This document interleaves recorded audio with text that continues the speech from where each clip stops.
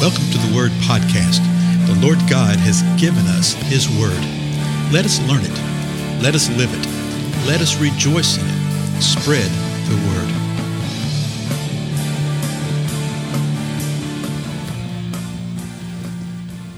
Blessings, everybody. This is Dale. Thank you so much for joining with me today on the Word Podcast. I want to do just sort of a brief program today. Maybe we'll see, a brief podcast.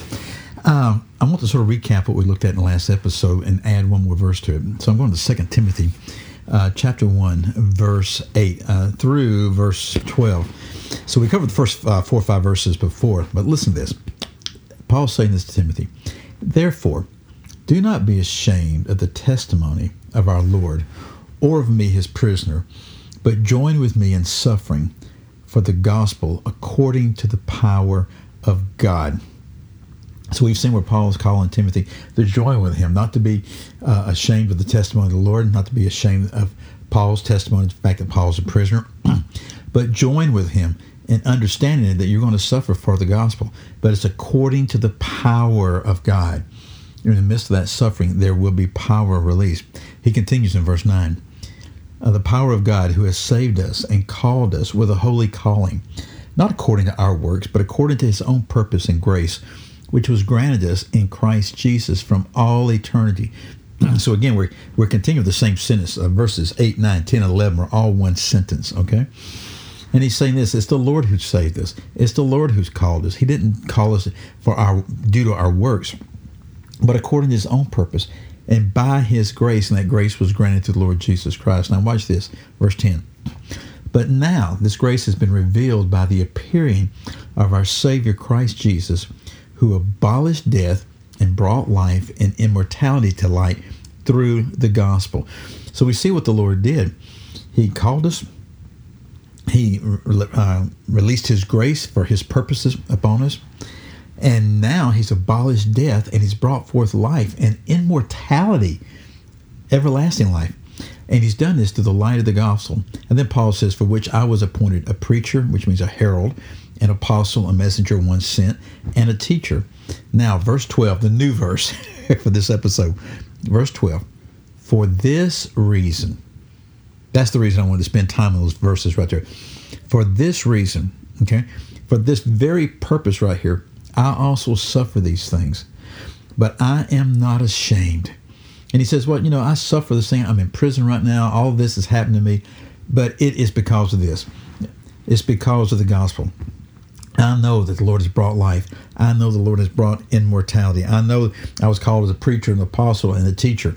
And I'm here in chains now. And it may not make sense in the natural, but I know that it's okay. How does he know it? Oh, listen to this. For I know whom I have believed and am convinced that he's able to guard what I have entrusted to him until that day. And you go, wait a minute, I've heard that verse before. Yeah, there's several songs about that, and we sing that out of the hymnal, as a matter of fact.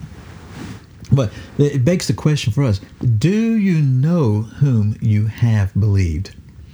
A lot of times we talk about that we believe in God, we believe in Jesus, but our lives show something totally opposite of that. Paul's life showed that he firmly believed.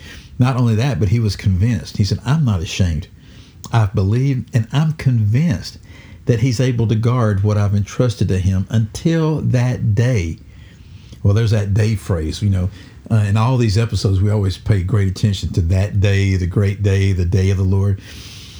Something, though, has been entrusted by Paul to the Lord. And the Lord's guarding it. Look what he says. I am convinced that he's able to guard what I've entrusted to him until that day. What is he guarding?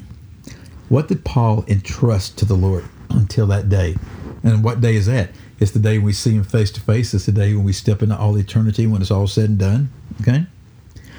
What he's able to guard and what he's entrusted to him is his very eternity. His very spirit, his very soul, the very entity that is Paul, that he entrusted to Jesus when he declared, I believe, I repent, I confess, I call upon you, save me. And we have entrusted literally salvation to him. He called us, we are saved by that. But now we're able to sit there and say that we believe, that we're convinced, that He's able to guard what we've entrusted to Him until that day. That is a profound, profound truth that if we would just grab a hold of right there, folks, in those times when the enemy lies to us, when those times we wonder about this and wonder about that, to keep in mind and to remember that if you're truly saved, you have entrusted your eternal existence to the Lord to be in His presence rather than to be separated from Him. He's the one who's called. He's the one who guards. Okay? He called us. He guards us. He called us. He saved us. He guards us. We just need to rejoice in Him. Again, I'm Dale, and I'll see you next time. Goodbye.